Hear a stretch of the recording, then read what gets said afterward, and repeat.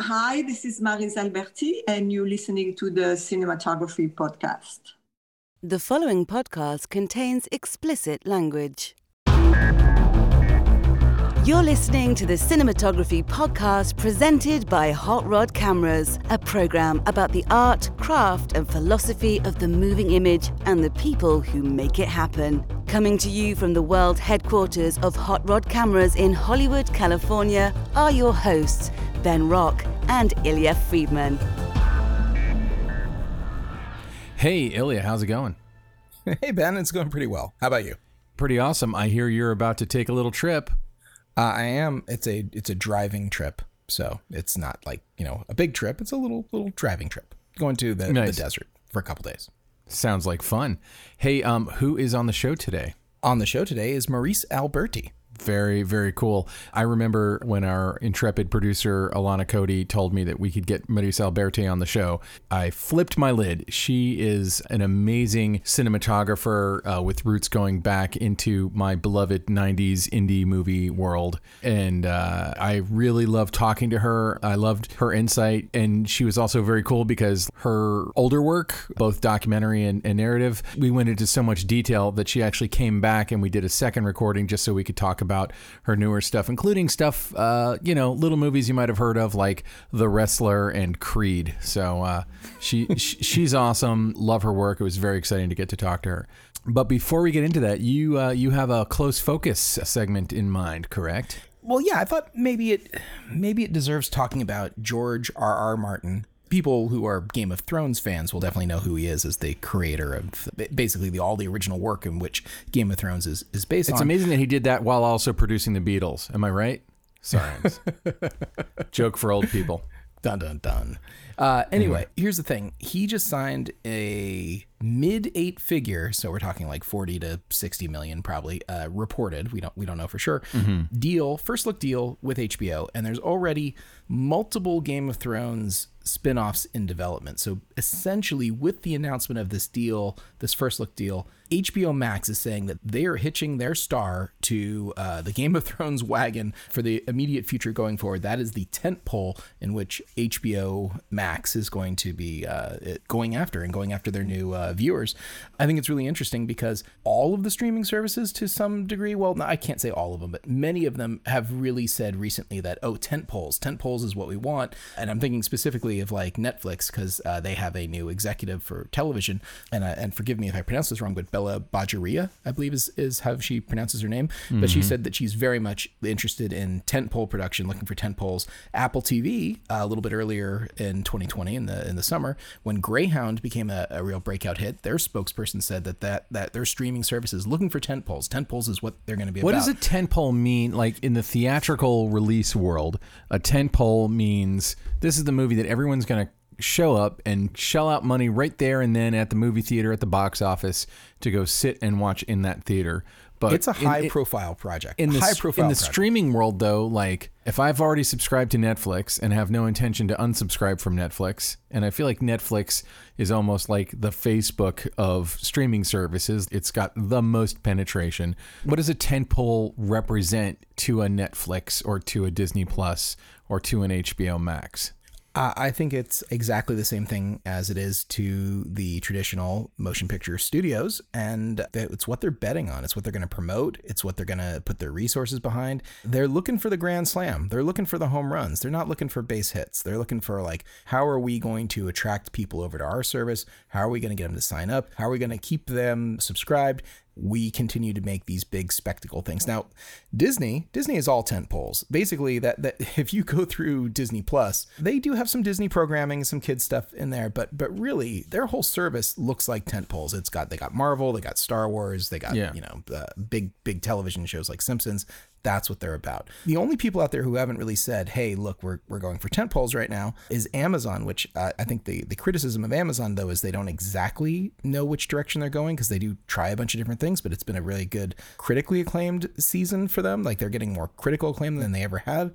Hulu, of course, also, they haven't come out and said we're all about tentpoles, but I think also Hulu, Peacock, Amazon, they're all, I'm not going to say schizophrenic, but I think they're maybe still finding what if there is a thing that they're going to base themselves around, and frankly, I don't think they all need to do that, but, Paramount has said Star Trek. We're Paramount Plus, which used to be, CBS All Access. Star Trek, if it has anything to do with Star Trek. Yeah, they canceled the Jordan Peele Twilight Zone. I was shocked about that. Like, I really thought, like, it's Jordan Peele. Give him a few seasons to figure it all out. I didn't love every episode of the first season, but I thought it was a really promising, cool new take on the Twilight Zone for sure.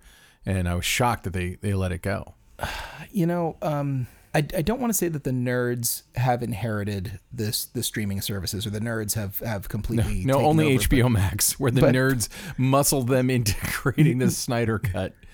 Well, no, I mean, but they did. You could make the same claim for Paramount and Disney and everything else too, because really Comic-Con wasn't held last year because of the pandemic. They've now announced it's going to come back in November. They're going to do some sort of event. But really, the sort of stuff that you would see debut and launch at Comic-Con and have a bunch of fanfare and a bunch of hoopla behind it, that's sort of the tent poles for all the different streaming services right now. They're all trying to have like some sort of, and I don't want to say comic book, but I want to say like wild fantasy or science fiction or whatever it might be. They want to be able to brand themselves a thing, and I think that genre kind of does it for them. I mean, genre is kind of it's kind of become. I'm all for it. I just I feel like what all the streaming services want is more subscriptions. That's their entire MO. And, with Netflix, I think I want to say I read an article or I heard through the grapevine or something that they started realizing when they were doing TV series that they'd drop a new TV series that would attract new subscriptions, and then they would cancel that show like after 2 seasons, because that 2 seasons was about all the juice that they could get out of it in terms of new subscriptions. And that is their model for how they make more money. I think everyone's ongoing subscription is definitely making them money, but as they grow and, as they're all very growth based. And I think the Snyder Cut is actually that's an interesting look into the tentpole mentality that goes into a streaming service, and almost accidentally, because it was meant to be a theatrical feature, although it's 4 hours long, but I don't think I've known so many people to have an opinion on a 4-hour long movie ever before in my life, which means that I think that probably drove subscriptions like through the roof. And if I wasn't already subscribed to HBO Max, I might have subscribed just to check it out, because it's such a weird artifact. And I did like it. I'm not slagging on the Snyder Cut, but would I have subscribed to Disney Plus just for WandaVision or just for The Mandalorian? Or are we going to be getting, I guess, when you look at Disney Plus, there's a lot of original offerings that are tied to other properties that they have in those 2 instances anyway. And there's going to be more Star Wars related TV series, and there's already The Falcon and the Winter Soldier, which is yet another MCU TV series. So, that stuff's going to chug along. I don't know. I'm just interested to see where the feature length film, i.e. like the 90-minute to maybe 2.5 hour long movie, kind of evolved through a certain phenomenology of early theatrical movies, because the early movies were all short subjects, and then, you had B pictures and newsreels and blah, blah, blah. And it all boiled down to this length that we all kind of accepted, like that's a movie, and a TV show was usually 30 minutes or an hour. And now we're sort of in this Wild West kind of thing where you can have a 4-hour long movie where I think it is understood that you're probably going to stop it and go to the bathroom or watch half of it today and half of it tomorrow or whatever you're going to do. Like, it's not meant to be sat down and watched all in a row in one theatrical experience the way a feature film is. So like, what do we see evolving out of these streamers? And like I guess tentpole to me is terminology from the theatrical experience, not terminology from TV. And TV, you would have like sweeps, May sweeps. Sure, that's fair. 100%. I think the real interesting discussion and question should be right now, though, is where does this leave independent film? Where does this leave independent productions? And how do they emerge? Come on home to Vimeo, independents. Just put it on Vimeo and give it a password and people can watch it on their TV. I think that one of these big streamers is going to figure out a way to market independence to a broader audience and really have obviously there's streamers like Sundance Channel and that sort of thing, but I feel like one of these big players is going to eventually figure out their format so that it's not just showing you the same 12 movies over and over again. Every time you log in, it's going to show you stuff that is really actually better curated for you. I had to take a picture. I'm giving it away, but my short end is going to harken back to this. And I think that actually we should actually get to the interview. We should probably get to the interview now with Maryse Alberti. We've been chatting about this for a while, and let's get to what the paying customers have come here for. Our tent pole, Maryse Alberti. Here she is. The Cinematography Podcast Interview.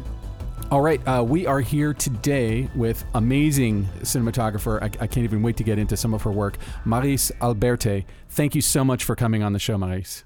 Thank you for inviting me, Ben. So first and foremost, we're actually here because one of our other guests, Ron Howard, threw out a plug for you and said that we should talk to you. Not that we didn't want to talk to you ahead of time, but when Ron Howard asks you to do something, you do it. And because he was making Finding Paradise, which is what we were interviewing him about, at the same time that he was making Hillbilly Elegy with you. Hillbilly Elegy is now on Netflix for anyone to watch. Let's talk a little bit about Hillbilly Elegy, because that, it was a big book, and Ron Howard, obviously huge Oscar-winning director. You've worked with a lot of humongous directors like Darren Aronofsky and stuff like that. What was it like coming on to the project, and what were the things about it that drew you to it? A good script. Always a good script and a good director, followed by great actors.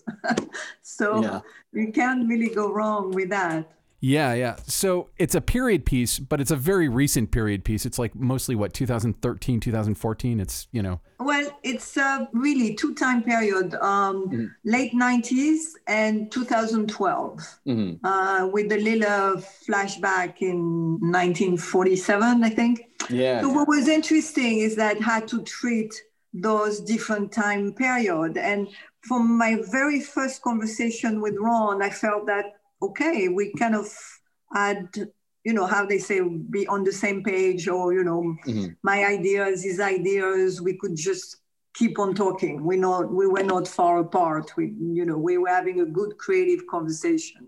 Had to approach those time periods. And we kept on talking. We did a lot of testing, showing a lot of things. And then in the DI, push those ideas even further. And sometimes you have ideas and then they kind of really shift or change, or people say yes, but no, that's too much. And this really stayed on track and moved forward. And I'm happy with what we did. In addition to it being sort of mostly rooted in two time periods with a couple of further deep flashbacks, but it's also kind of rooted in two worlds, because you have sort of the buttoned down world of Yale, kind of the high society of Yale, contrasted against rural Ohio and Kentucky. And can you talk about how you went about visually differentiating those two worlds? Well, I mean, if you look at the movie, you can see that most of JD childhood is shot handheld.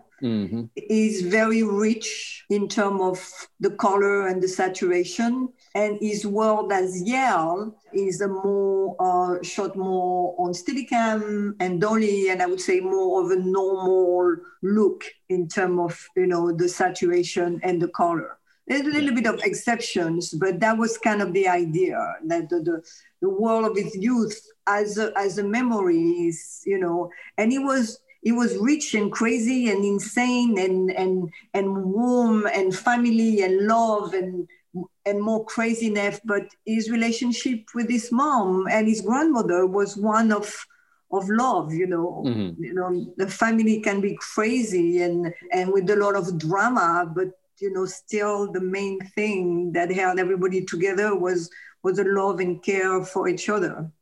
And you talked a little bit about testing, and it's something I'm always interested in how people go about even kind of setting up and structuring the testing. But can you walk me through a little bit of the process of finding the looks that you found on this particular movie? How do you set up the tests? What do you? This one, since there was different time period, and I wanted to give it a distinct look.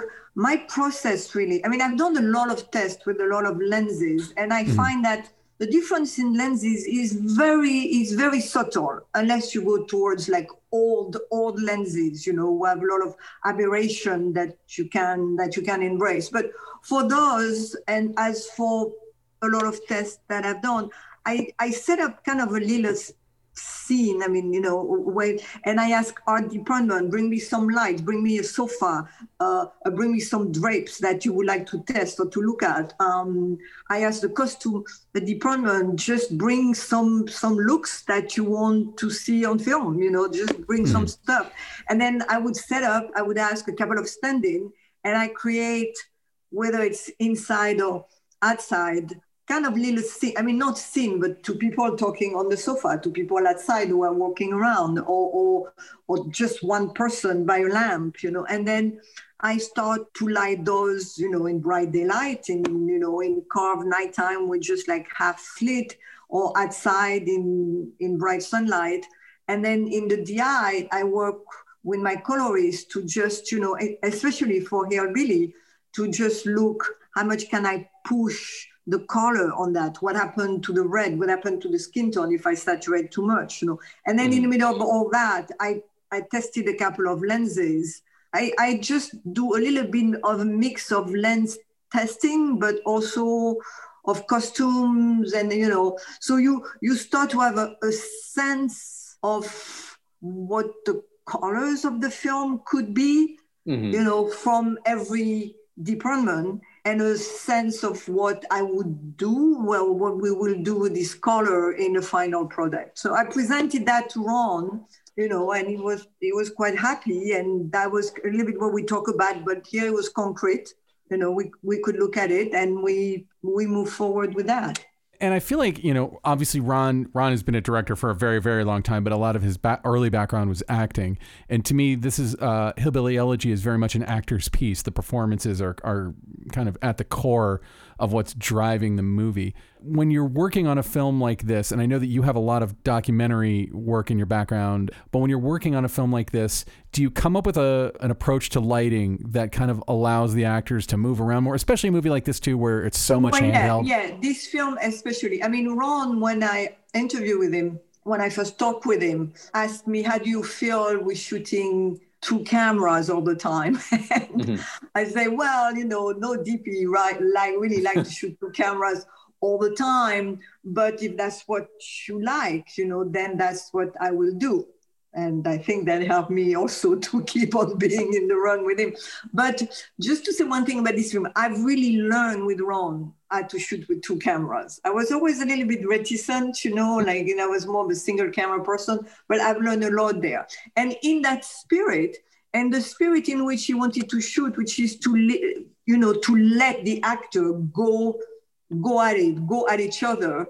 And it's also something I always try to do, give the actors and the director the space to do the best they can do, because the film can be lit as beautifully as I can, you know. If the acting is no good, you know, then it's not a good film, and so it doesn't matter. So I really try to devise lighting where it would be lit from the outside through the windows, and then through lamps in the inside. And then I know also what you can do in the DI. You can darken this wall a little bit. You can shape that face a little bit. I know, I mean, I've really came to really embrace the DI, and especially like in a movie like with Ron, I knew how far I could let things go without stopping to relight. But then when I felt, no, I gotta stop and relight that face at that moment. Or I would tell Ron, and he would be, yes, you know, let's do that. So I think I gave him a lot of space and gave the actor a lot of space. But when I felt that I needed to serve the movie and to serve the actors, you know, I needed to stop and light, then that's what we did.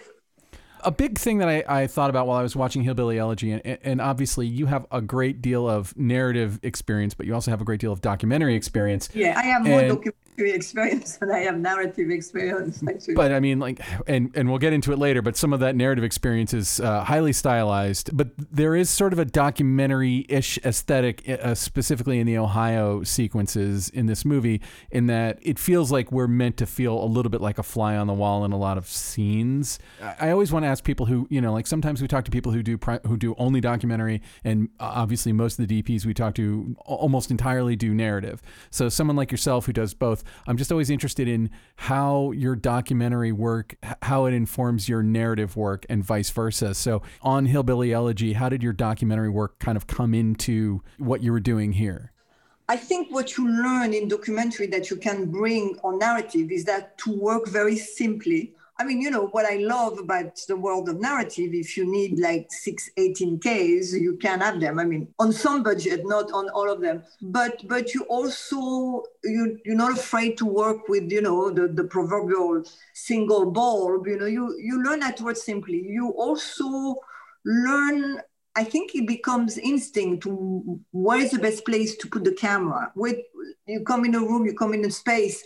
And documentary, you don't have a lot of time to think. You don't have a lot of time, you know. So you gotta have that. You gotta find where do I go hide myself in the corner to be the best place to shoot that scene, and that you can bring that to narrative film. And then I think embrace also what naturalism is. It's such, because I think I'm a little bit pegged in the naturalism. That's what I've done more than stylized. So you know, I'm at this point where what is naturalism, and then embracing that, and that comes from documentary, because on documentary you stuck with the gray light of today. You don't have the 18K to bring sunlight. But also had to transcend that, to push that a little bit. So I've brought that from documentary, and I'm trying to use it and to transform it in the world of narrative.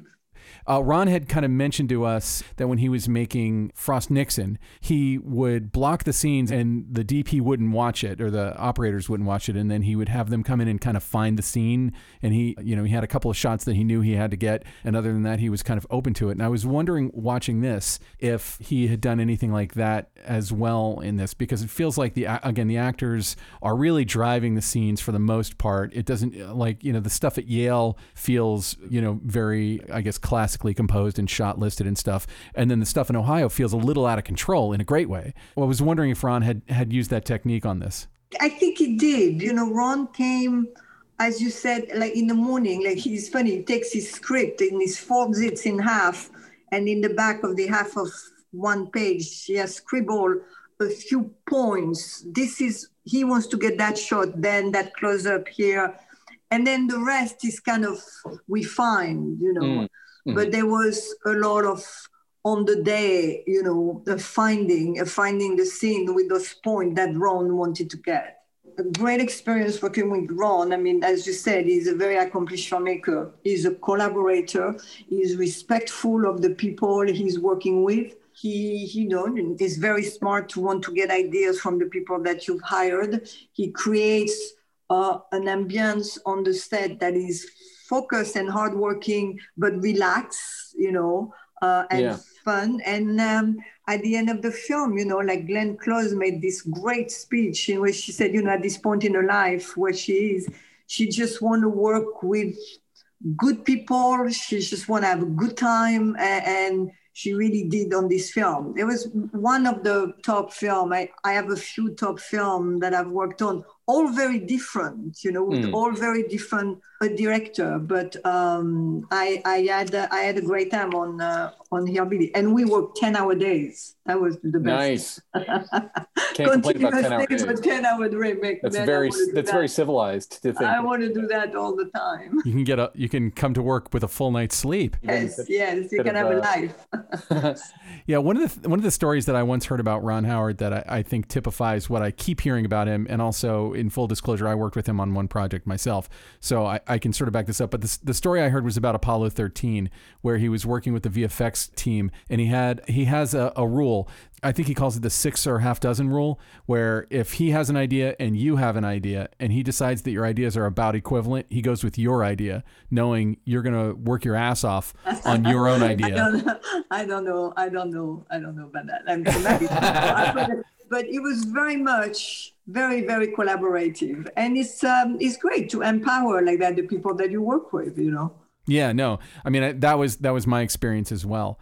Well, let's go kind of back to the beginning and kind of talk about, you've been doing this for a long time and you've worked on so many different kinds of films, but I always like to ask too, like, when was the moment that you realized cinematography was a career path? And if I'm not mistaken, So I never intended to be a cinematographer. No.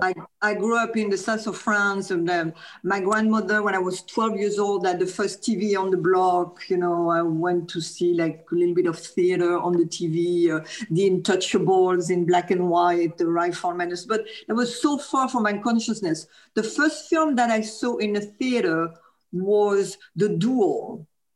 Steven Spielberg. I don't know who took me there. I don't know how, but I always remember that black space with those people and that insane story with the truck and the car. That really so good.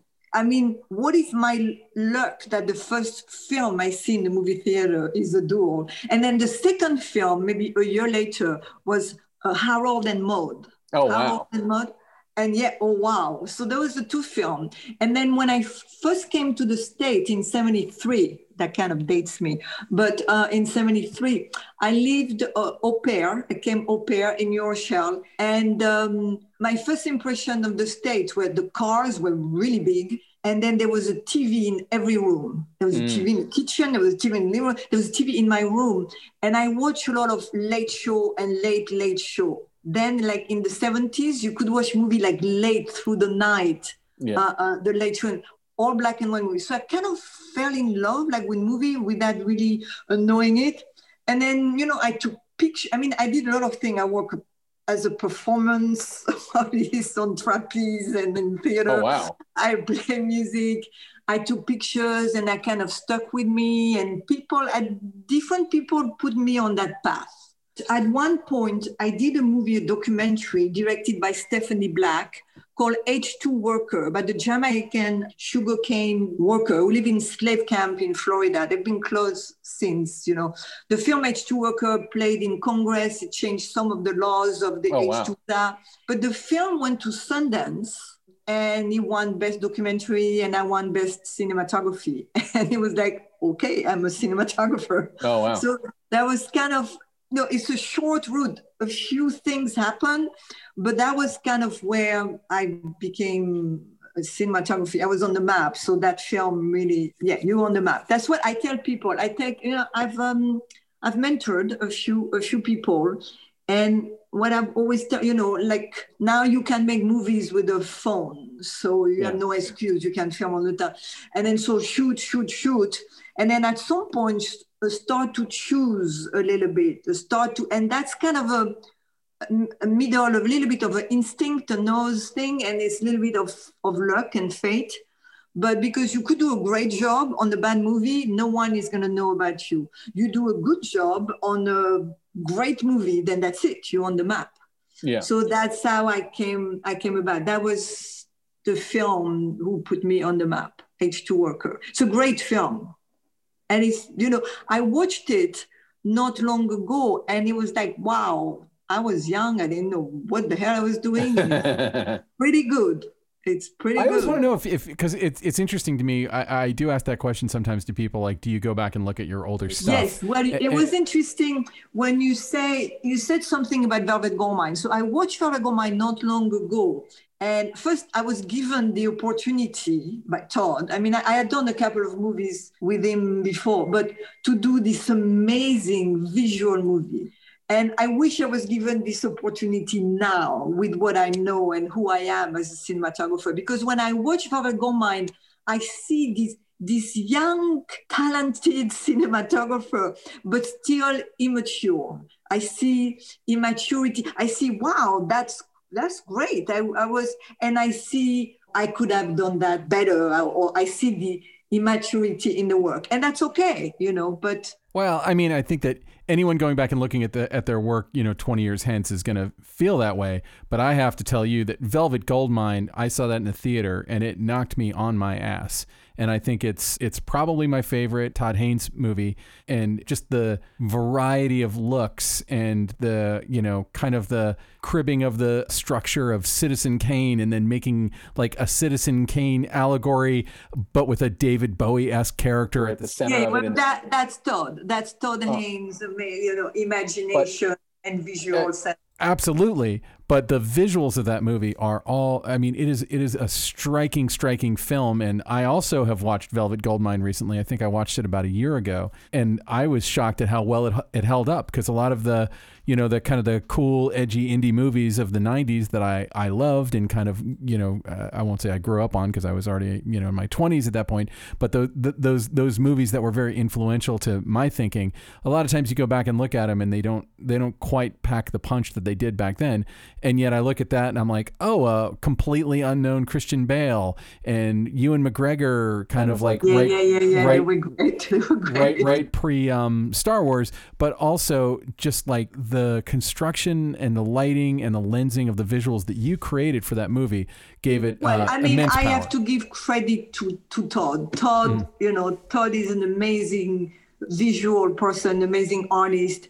I have some of his drawings. Actually, he gave me some of the drawings of the storyboard that are little pieces of artwork. Yeah, but it was very, very challenging, and I was lucky to have done that movie. I wish I could find a movie like that now who gave me those opportunities.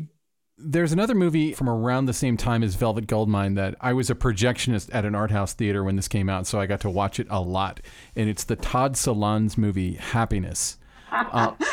And Todd Solondz to me is sort of I don't know. It's not that he's reclusive, but he's just an interesting character in that, like, he kind of goes away for decades and then comes back and makes a film. And Happiness was an extremely provocative movie, to say the least. Very difficult movie. We worked 18-hour days. It was very difficult movie. We shot a whole storyline that never made it into the film. Really? It was a difficult film. We had some fun, but it was a difficult film. Well, he's such a provocateur, and he makes movies that are, that really challenge the audience and kind of push envelopes. I guess it's like from kind of that big moment in the 90s when, independent films and independent voices were kind of the pulse of culture. So a movie like that would come out and really, become a water cooler thing that people would talk about. And I understand that they were lower budget, but when you're working on a film like that, like what was... I guess if you're doing 18-hour days, then, probably your freedom is how do I ever get home? But talk about like working on something that is kind of so out of the mainstream. A film like that, I feel like would never get made today. Well, we've entered this realm of political correctness, and we have to be, I think that, the pendulum swings, and now it's swing too far to the other side, it will come back. But yeah, making a film now about, a pedophile and with such a sarcasm and such in a way, a non-judgmental. I have to say, as a mother, and as I remember with Todd, when the son asked the father, after he was caught, when the son asked the father, would you have fucked me? I think he asked the father those very lines, and the father says, yes. I told Todd, oh my God, man, no, you can't. I know. You can't say that. And, it was a really hard film to do. A lot of things happened that I won't get into this film, but there was a moment I always remember, because I love the film family. Even when you work 18-hour days and the food is bad and you're exhausted and you don't get paid a lot because it's a non-union movie. We were with Philip Seymour Hoffman when he's in his bedroom, and he jerks off, and then with the sperm, he glued the postcards on this wall. Remember that scene? Of course, so I do. Here we are. There was some young art department person with a syringe, and they're like trying to make consistency of the sperm, and it's like it's the 18-hour in the day. We all crazy, and then we all start to laugh and to giggle because everybody's so tired. But this is so absurd and out there. And I'm looking around and I said, look at that. I love making movies. I love this film family, where, we're still laughing. And that was one of those great moments. I wanted to talk to you. There's another documentary film that you made that I mentioned earlier that I think is just like extraordinarily powerful. And I'm saying this as someone who I don't care about sports at all. But I remember going to see When We Were Kings in the theater. Oh, When We Were Kings, you're talking about. Yeah, I mean, I can, you know what? This film, I did the interviews that link the footage that, what was his name? Leon. He shot all that footage of the fight in Africa. And then I just shot all the interview with Norman Mailer, with George Plimpton, Spike Lee, that links. So I was lucky. I met Muhammad Ali. I got a hug from him. Oh, sweet. That was great. But I thought you were going to talk about the Lance Armstrong film, The Armstong Lie.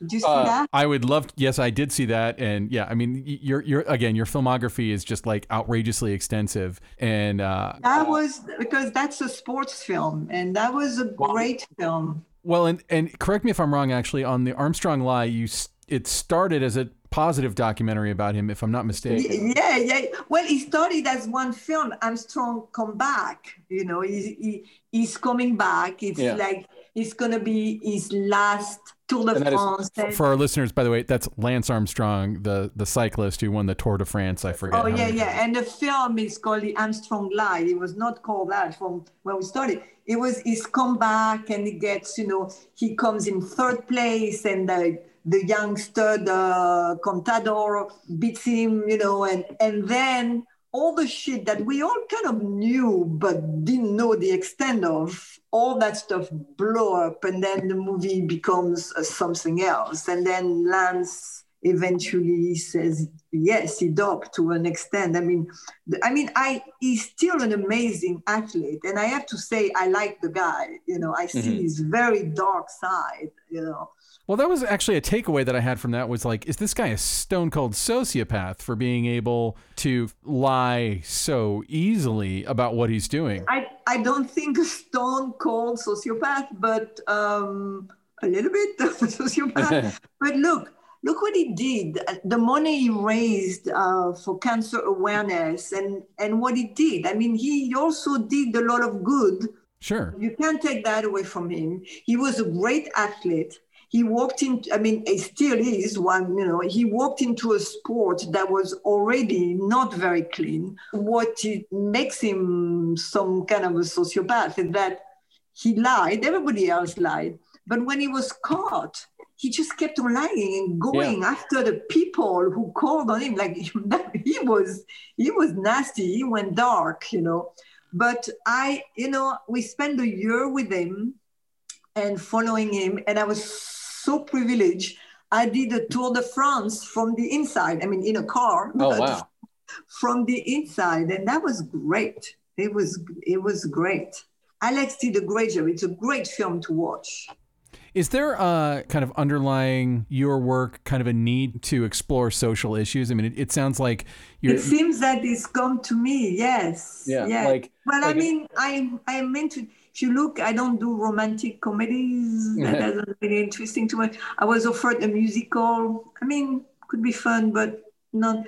Yeah, I want something. It doesn't need to revolutionize the world or change the world, but just let's talk about something real. No, it just seems like your stuff gets into heady issues, and even like, the ones that we talked about earlier, Velvet Goldmine, which is serious eye candy and just a gorgeous, beautiful film, but it also kind of deals with real themes, but also it's a big feeling. I don't know what the budget was, but it's a big feeling movie with people who are all about to become giant movie stars, and it's very, very gay. And I feel like those kinds of movies are, especially in the 90s when that came out, it was taking a bit of a risk. It wasn't like going over territory we'd never ever seen before, in that it had a homosexual storyline, but the way that it approached it and the way it was, I also remember in the 90s, if there was a gay movie, I'm not going to name names of them, but it was always like, the gayness was what it was about. And in the case of Velvet Goldmine, it wasn't about that at all. It's just, that's what those characters were. And it was so brilliant in that way. Yeah, it was also about the fall of an icon or the change. And I mean, it's funny because when I was about to do Velvet Goldmine, I was finishing a documentary with Michael Apted about what inspires artists. Mm-hmm. And one of the people we worked with was David Bowie. I love Bowie. I was so happy. I mean, I worked with David Bowie. His cheek was against mine as we were looking through the viewfinder. Oh, wow. He and the Dalai Lama was my hi. But David Bowie and the Dalai Lama together again. And I think Todd asked Bowie for the right to some of his songs, and Bowie said no, and Todd had asked me to talk to him, which I did. Then he hugged me and he said, "Don't talk to me about that, Maryse." He just gave me a big hug. He's like, "Oh wow, we're doing good. Don't talk to me about it." Because he was a critic of Bowie in the film.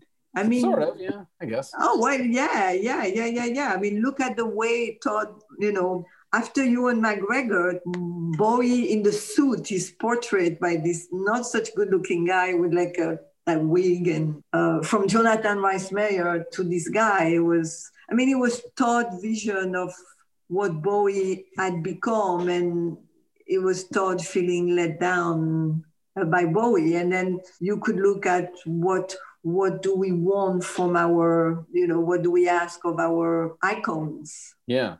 Well, and also, and this never occurred to me until just now, but you having shot Iggy Pop, and the Ewan McGregor character in that movie is based on Iggy Pop. Like, how much of the actual Iggy Pop informed how you went about filming him? And also, nothing. Nothing. Okay. I filmed Iggy Pop at the Palladium. I have a great shot of Iggy Pop when he surfed the crowd. He was insane. He was fucking crazy. I mean, but I kind of liked him. Lou Reed was really nasty with me. And then I met, Lou Reed was really nasty. But then I met him again because I worked with a couple of artists. I worked with Laurie Anderson, and they were married, So I met Lou Reed like 20 years after.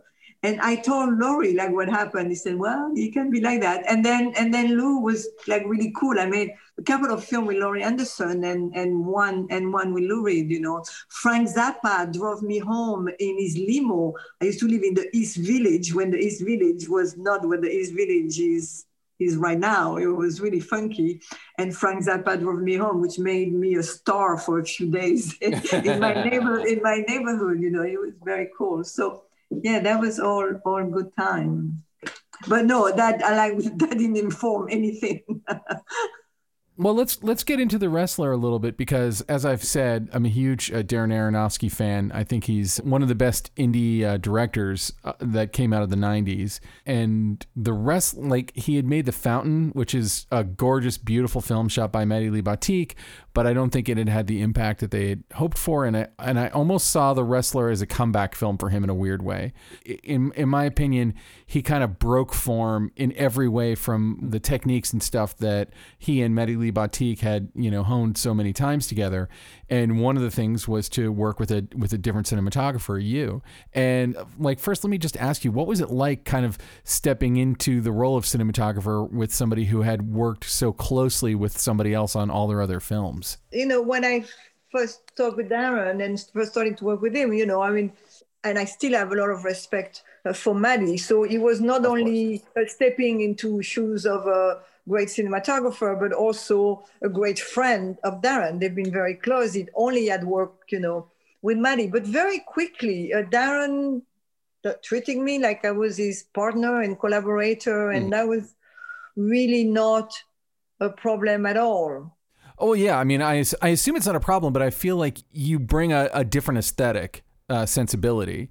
Well, I mean, I think I brought it, but I think it was Darren's choice to treat this movie very differently. And maybe because they had done such a different movie with The Fountain, there was such a different approach and a lot of toys. And Darren wanted to strip down. Like, we didn't have a video village. He and I walk around with little iPads, on the string. Yeah, he didn't want any of that. And what he told me, he wanted this movie to be all handheld. And so I was good with that. Now, after a few talks and when I started to hear him said, I'll do 14, I'll do 16, I'll do 20 take if I need to, I was thinking, maybe I should hire a great handheld operator, you know. And then also, I'm short. I mean, I'm 5'4". And so, you know, it would have required, you know, and I realized when I shot tests, you know, with Mickey that I needed some platform shoes, a little bit of higher camera. So all came together. And I find an operator, Peter Nolan, who was excellent. I mean, as you can see, we did a great job. And Darren and I, we designed, and I really designed a lot of the shot. And Peter, of course, you know, gave what Peter can give, you know, and he had an amazing stamina, you know. And what I like about when we tested, like with Darren, the concept of the all handheld, a lot of it is behind him. And one single lens, the movie is shot on one lens except for one scene. The movie is shot all on the 12 millimeter. Really? Which is like the equivalent in 35 over 24, let's say. Mm-hmm. And then there's one scene where Mickey and his daughter are by the water, framed by this window, you know, this arch in the background. And that, when we did a close-up, we shot with a 50. That was the only time where we broke the rule. We shot with the 25 in 16, the 50. And, you know, so often you talk with director and you have like those ideas, which like, you know, are great ideas, are bold ideas. And then you start to shoot and well, but maybe we should cover this and do that. And then that bold idea, that would give the film a style kind of fall apart. But Darren, he committed to that, and that's what we did. And I think that's what the movie has such a great look. And of course, the movie is Mickey Rourke, is the performance of Mickey Rourke and the choice of Mickey Rourke that was in a career renaissance of Mickey Rourke. Like Mickey Rourke had kind of been out. It was always Darren's choice. But at the beginning, when I met Darren, there was another actor whose name I was, you know, a lot more famous. The budget was bigger, and like into prep one day, Darren called me. He said, well, I got the actor that I wanted for the finance, but the budget is in half and your salary is half too. Oh, man. But then when he told me who was the actor, I was like, wow, yes, if we can wrangle him, he's the wrestler. And we did with the help of Scott Franklin, the producer. And it was great. So we committed, and, you know, that's what I wanted to talk about it. Like, we committed to a look, you know, to a style, to an approach, and we stuck with it. And no one told us to do anything different. And that goes back a little bit to in Creed, and it was Ryan's idea to do that now with his well-known fight scene in one shot, you know. We really rehearsed that, and the boxer and the operator, Ben Semanoff, did a great job. It's a little bit like doing a monologue. You learn your moves, you know. And we committed, and then they were like talk about, let's do some shot in the audience, and, you know, just in case, blah, blah, blah. And I told Ryan, no, we because if we do it, then you're going to be able to use it, or someone will make you use it. I don't know, but the shots that we did, like take 10 or take 12, were great, and let's commit with that. And we did that. And I think when you have a great idea and you execute it like great, and if you have the nerves and the support to commit to it, even if there's no way back because you don't have anything else, you know. But it's you know, it works. I've always wanted to ask someone this question, but I've never talked to somebody who went into detail about shooting a film in this way. But like, I'll see these, it might just be a graphic that pops up every now and then on cinematography related stuff in social media. That's like a list of all the movies that were shot with one lens. And it's always interesting, but as a viewer, I'm not aware of the effect that watching a movie shot entirely on one lens, or, you know, in the case of The Wrestler, except for one scene on one lens. Like, what is the effect that you think that has on, what's the effect that it has on you, and what is the effect that you think it has on the viewer? Well, first, it's good that you're not aware, because, you know, the point is not to make you aware of that, but to make you feel an emotion, you know. In that case, because the lens is a wide lens, like the 12 in 16, it's fairly wide. And we had to be careful, in close-up with the actors. There's a line of a few inches where if you get too close, then it distorts and then you start to see the lens. But I think what it made us do in that case with that lens, you were always in. You were always in with the character. When you shoot a close-up with a 65 or 100 millimeter lens, it's a different feel than if you shoot that close-up with a 40 or 32 lens. I'm talking in 35 now, because if you shoot that close-up with a wider lens, the camera has to be close to the actor. So emotionally, it's a different emotion that you feel as a viewer. You feel that you are close to them, that you are in with them. Do you make that decision and say, like, we're only rolling with the 12 mil for the whole show? Or do you have like other lenses just in case you're screwed in a scene and the only way out of it? I don't remember, but I'm sure we had very few other lenses. We had the 50, obviously, but I don't think we planned. But we tested different lenses. I walked around the street of Brooklyn, like with Mickey, and we tested different lenses, and we stuck with that one. But I think it was Darren's commitment to use one lens and all handheld. And that movie also, I always think that finding a very naturalistic look, where it just feels like we're dropped into a real location. That movie has that look and that feel, but I always feel like that takes just as much work to accomplish as any other look. Well, yeah, I mean, sometimes it does, sometimes it doesn't. Like, for example, when you are in his trailer, when we are with Mickey in his trailer, it feels very naturalistic. It feels very much like this sad gray day in the trailer. There's a bunch of 18K outside and bounce and all kind of stuff like that. So it took a little bit of work to make that look.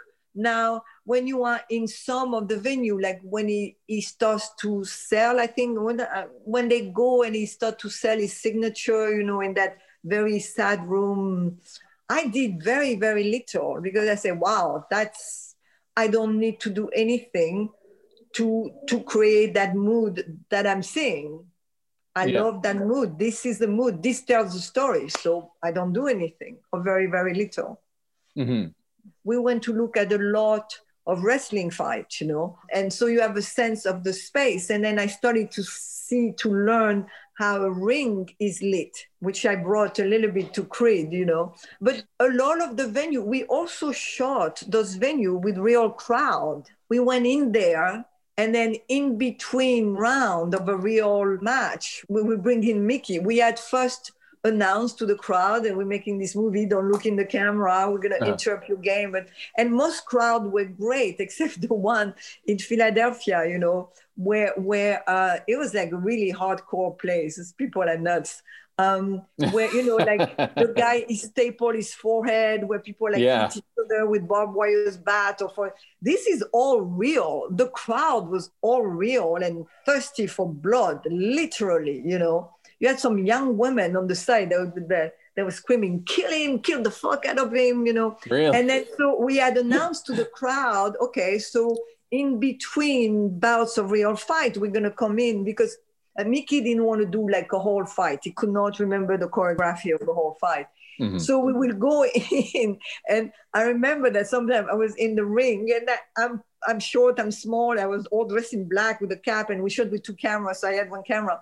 And as soon as we went in the ring, the crowd was chanting, Hollywood, get the fuck out. Hollywood, get the fuck out. And I'm thinking something's going to fly on my head. Somebody's going to throw something, but we made it, And so it all feels real because it is. That's amazing. Well, those scenes, like all the wrestling scenes and that, feel like what they were. Like, it didn't feel like a room full of paid extras who were being directed. It felt like people. They were not. They were real people. They were the crowd. They were the crowd. Yeah. And all those wrestlers, all those guys were real wrestlers. Yeah.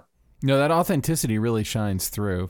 And Mickey, sort of, because of who he is, it fit right in, He really fit right in. It was so great. I mean, we had to wrangle him, Me and Darren. Oh, really? Kind of, yeah. Like Scott Franklin, the producer, had to wake him up in the morning. And sometimes, it was like, sometimes I had to go and Mickey and put my hand in front of his face and say, don't even go there with me, Mickey, But it was done all in play, but That's he funny. delivered, man. He delivered. And Darren, I talked to him before, I'm putting a lot of things in this movie. You have to promise me that you're going to show up, And he did. He really did. Did you feel after doing The Wrestler and then Creed that maybe you'd be typecast and that you'd only be doing boxing and fighting movies? Only grappling would be next. Grappling, yes. No, but Men in Tights. and Armstrong, Yeah. on bicycle. And When We Were Kings. I was asked to do Creed 2 because I had a great time with the producer. We was happy. And I felt, you know what? Ryan is not doing it. I've done it. I don't need to do it again. Let's do something else. When you were doing Creed, because it reinvents the Rocky franchise. Yes, it does. It really, and in such a great. But that's Ryan who wrote that script. But did you, as a visual reference, look back at any of the Rocky movies, or were you we only did, looking for... but we look back more to what not to do. Me and Ryan, we would check each other out. Like the film reference that Ryan had was The Wrestler. Well, it was The Wrestler. How you got the gig. So I knew that one. Yes, I got it. It was The Wrestler and The Prophet. Un Prophète, that French movie, The Prophet, yeah. Jacques Arnaud. So we looked at that. But when we looked at some of the Rockies movie, we would check each other out. And do you like this color? Do you like this? Do you? No. Well, not really. Well, me neither. And taking the good thing, like the iconic thing of the steps and, and things like that. But yeah, he was reinventing. The first Rocky is really great. It is. After that, one could argue, Yeah. But yeah, and Michael B. Jordan is such a doll, I loved him. It was great. Great experience. Great crew, great experience. So let's move to maybe a slightly less happy thing. We've just learned of the passing of the amazing, legendary director Michael Apted, with whom you had worked. What can you say about working with him? I mean, he was a legendary documentarian doing the 7-Up films, and then also he shot numerous. He's sort of like, in a sense, a lot like you. He worked in documentary and narrative as well. So I met Michael. I was quite young. I think I met Michael like 35 years ago or 30 years ago. And I interviewed with him for a film called Incident at Oglala about the AIM movement, the case of Leonard Peltier. And Michael was British, although he lived in LA. He was very British, and his humor, it was very, very funny, but with a very dry, sarcastic sense of humor. And I love that about him. He was very smart. Very, very smart. The last thing I did with Michael was a long form commercial called Blinding the Light. And he was probably at that time 70 years old. We went to Japan. And I was really impressed how his brain could take all the information that we were given and process it so fast, And very smart. Hardworking, committed, that Michael, I was with him in the jungle of Madagascar. He would pick up the tripod and climb with us. I did a movie on the World Cup. I did a film on the student of Tiananmen Square, where we were going from safe house to safe house in Beijing to talk to the student of Tiananmen Square who had escaped the square. That was like 30 years, or 28 years ago.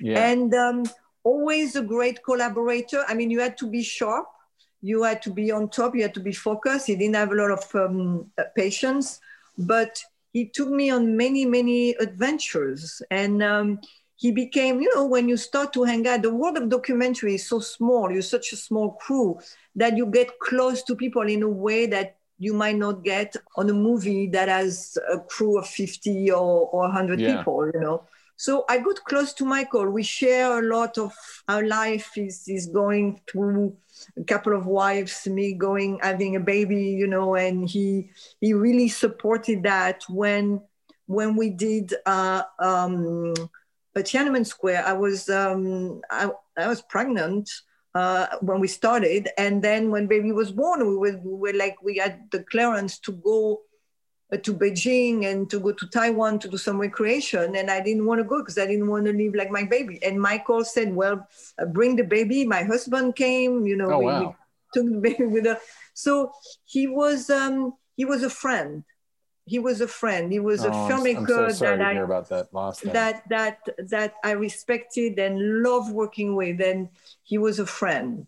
Yeah, he has an amazing body of work, and I feel like his 7 Up movies are, like associated. That was amazing. I remember that I saw 28 Up. I didn't know who he was. I never met him, but I remember I saw it with friends, and we went out to dinner, and man, we had amazing conversation. Mm-hmm. And then 6 months later, I got a call to interview with Michael Apted. It was like, wow, yes. And then I got the job. Well, I think that's an amazing place for us to leave it. Again, thank you so much for coming on the show. Before we go, where can people find your work online? Obviously, go onto any streaming service and tons of your work is there. But do you have a website or something that I make art always, and I have photographic shows, and I don't have a website, which is to the chagrin of my dealer, but I'm going to do one. So eventually I will have one, but my agent has, a site where my work is, that's easy to find. And eventually I will have a website of my own work.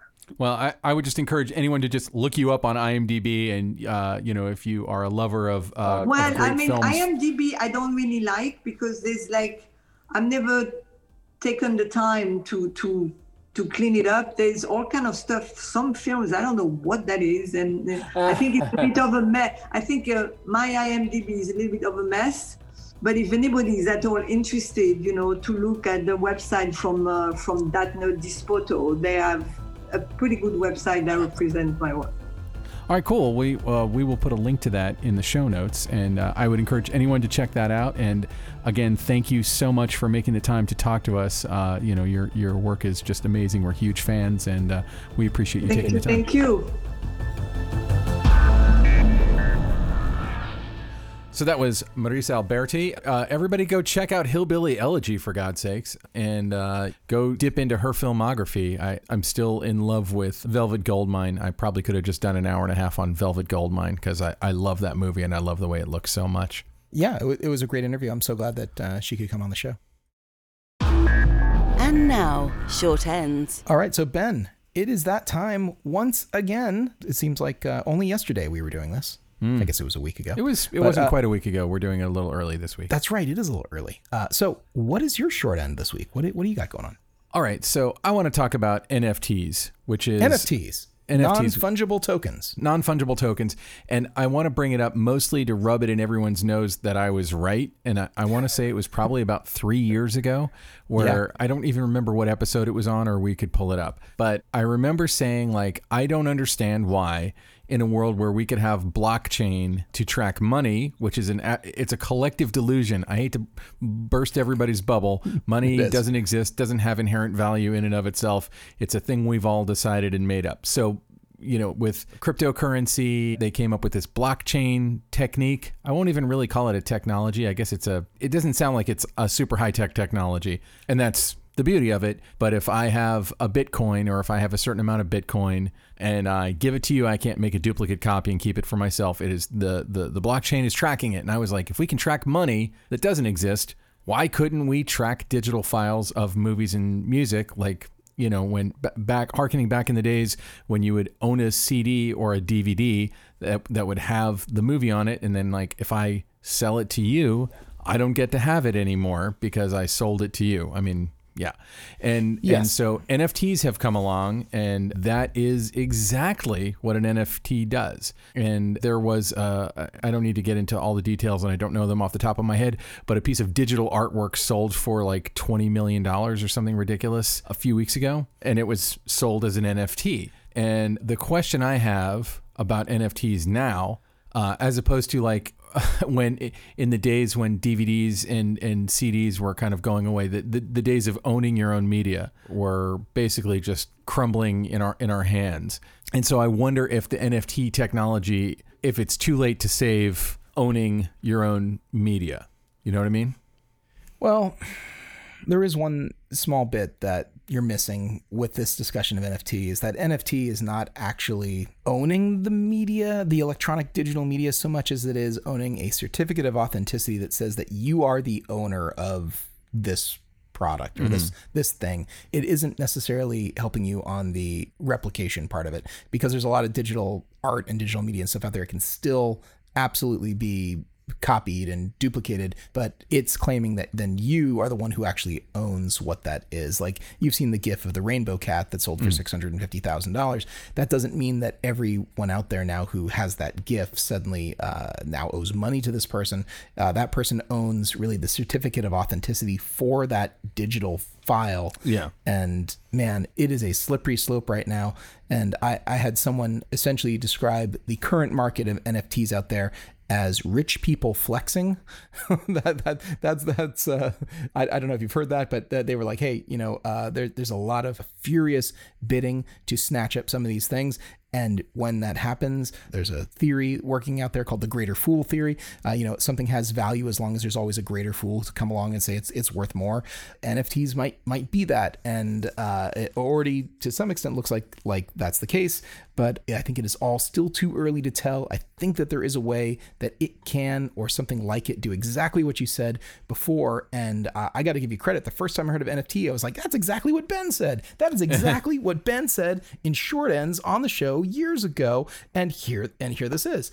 But it's slightly different, and I hope it gets there. So yeah. I mean, I guess that's my big question is, could it get there? Like, yeah, I understand that right now it's mostly people dealing in art. Like, the art world has always been the weird play space of the overrich buying things with perceived value.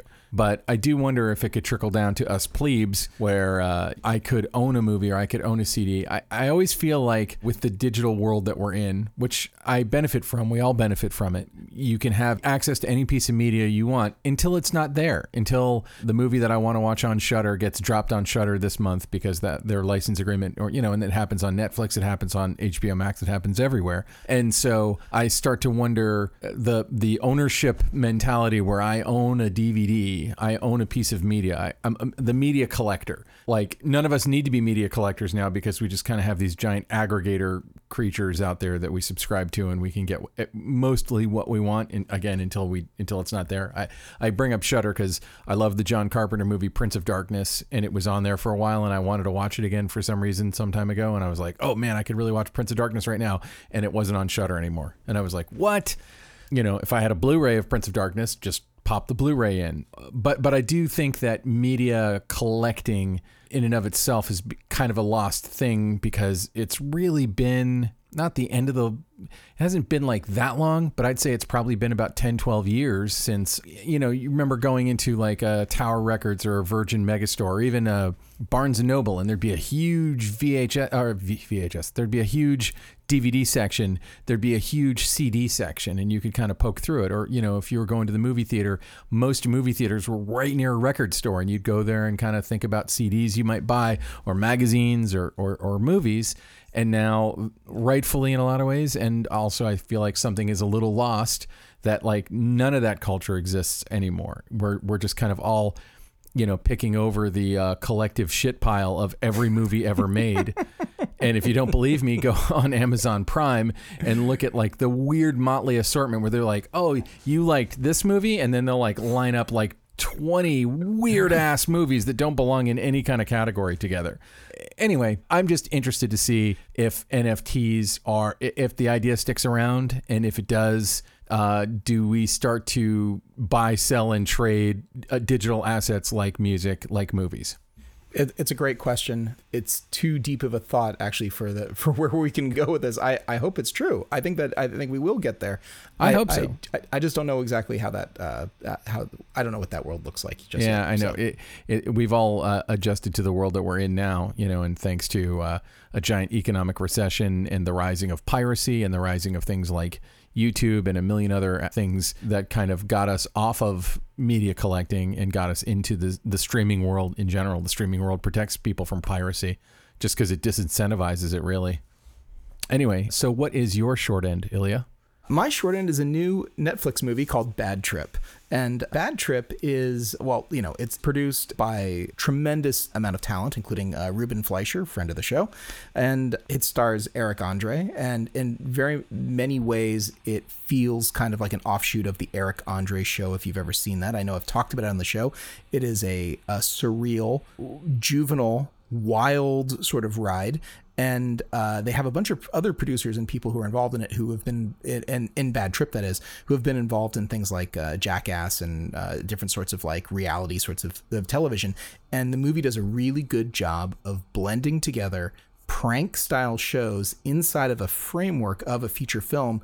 And it's a rather simple story about love, essentially, in the most fractured sort of way. But really, the point of it is that part of the enjoyment from this is the outrageous humor, which is what you might expect from all different types of movies. But because this is all taking place, this whole feature film is shot in public with the general public sort of playing themselves, like unaware of what's going on. It very much has a Borat sort of feel to it, but all the cameras are hidden. So you get these hidden cameras that they use, and they use a lot of the same techniques, and you see a little bit in sort of the credits.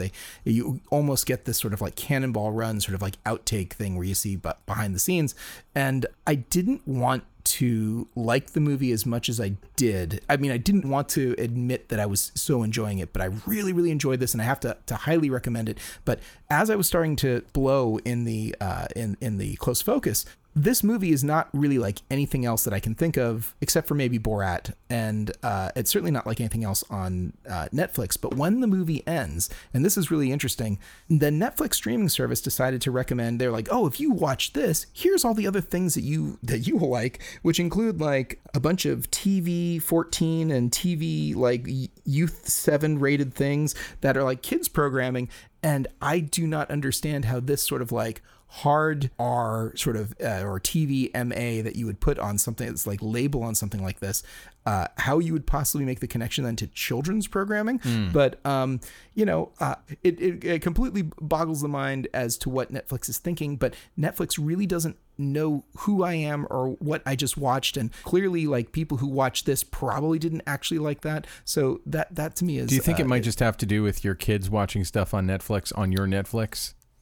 Maybe, but that's really bad that it says like, oh, you finished this, now watch that. That's like the two things don't seem to be related. And frankly, my kids have their own profile, so all the kids program gets watched through that. Well, there goes that theory.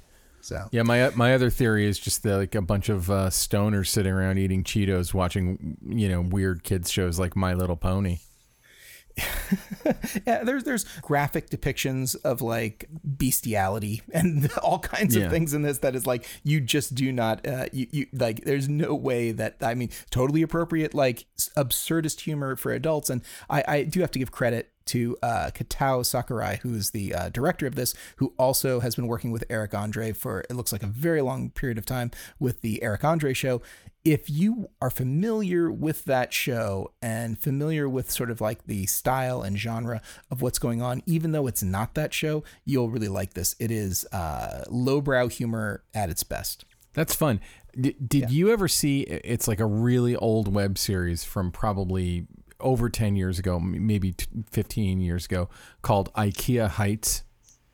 I heard about IKEA Heights. Yeah. I think it's still out there. And it was a show that, to my knowledge, was either a weird publicity stunt for IKEA or shot in IKEAs without the knowledge of IKEA. But the filmmakers realized like there are all these sets. So you've got like a bedroom and a kitchen and whatever. And they would like stage scenes that would happen in these rooms and come up with characters and have weird flashbacks.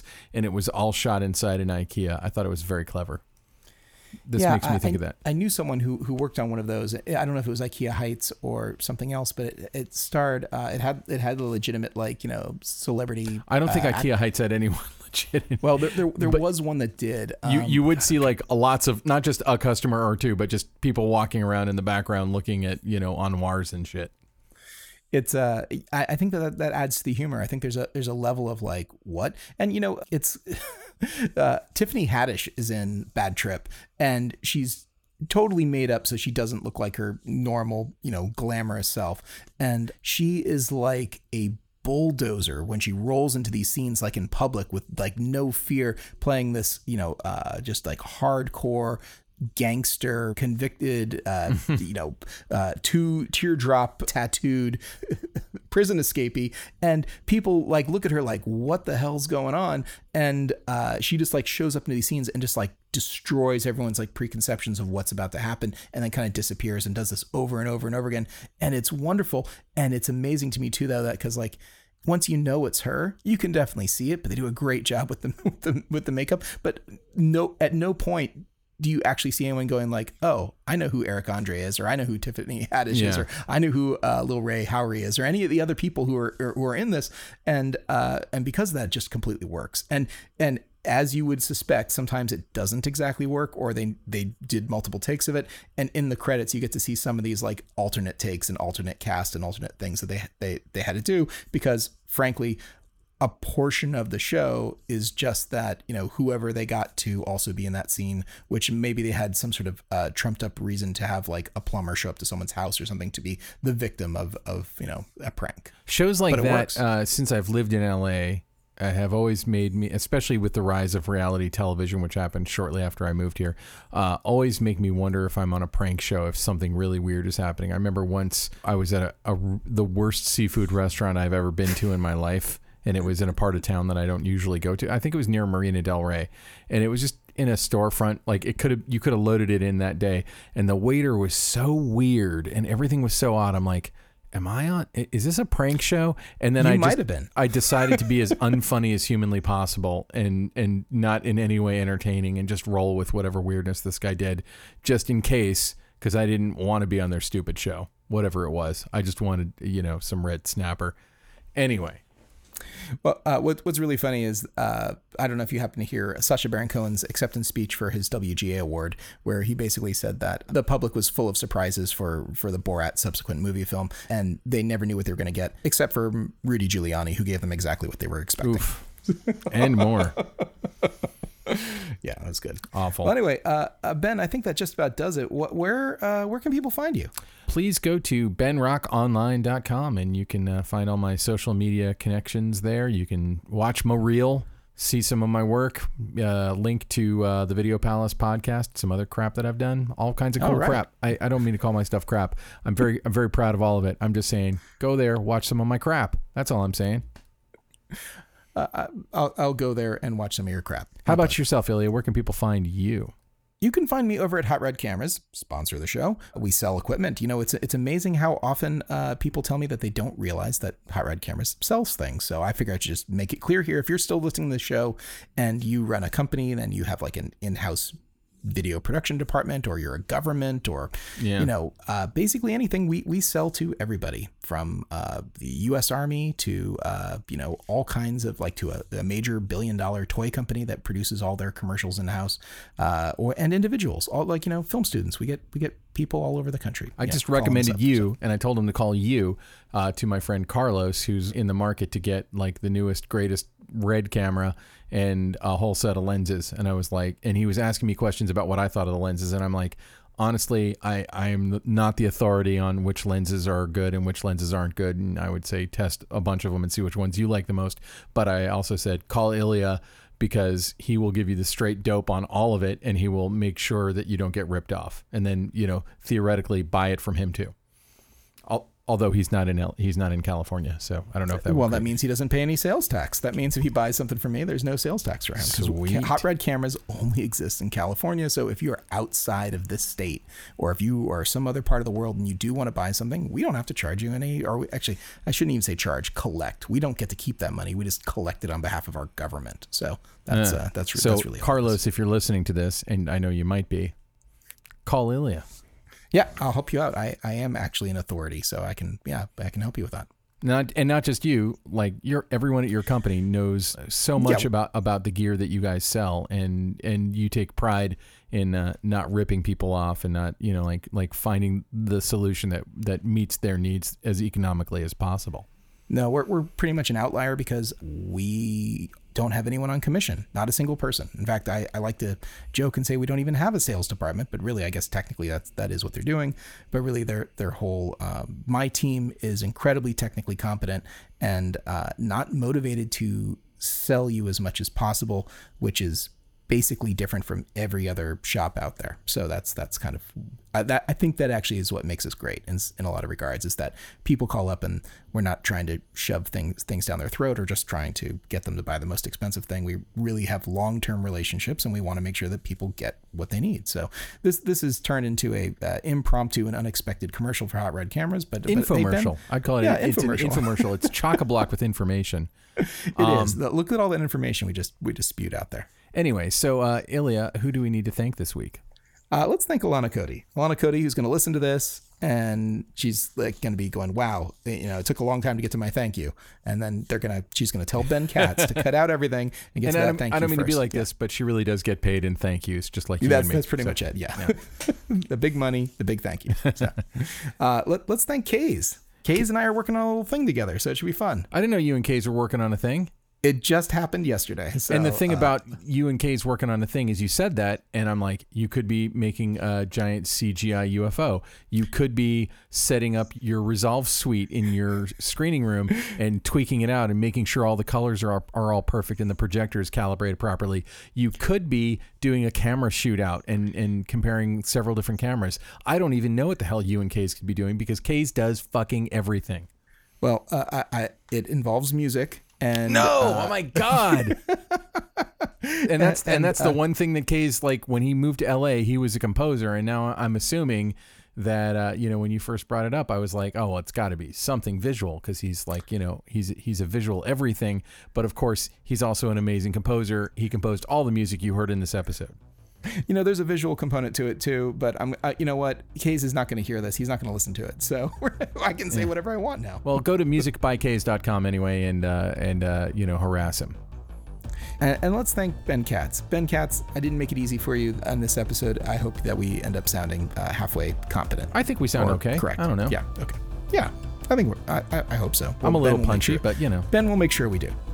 Cool. Well, thank you very much, and we will see you next week for another exciting episode of the Cinematography Podcast. Thanks for listening. This has been the Cinematography Podcast, presented by Hot Rod Cameras. Find your next camera, lens, or accessory on the web at hotrodcameras.com. Don't forget to subscribe to our show on iTunes and connect with us on Facebook and Twitter. Thanks for listening.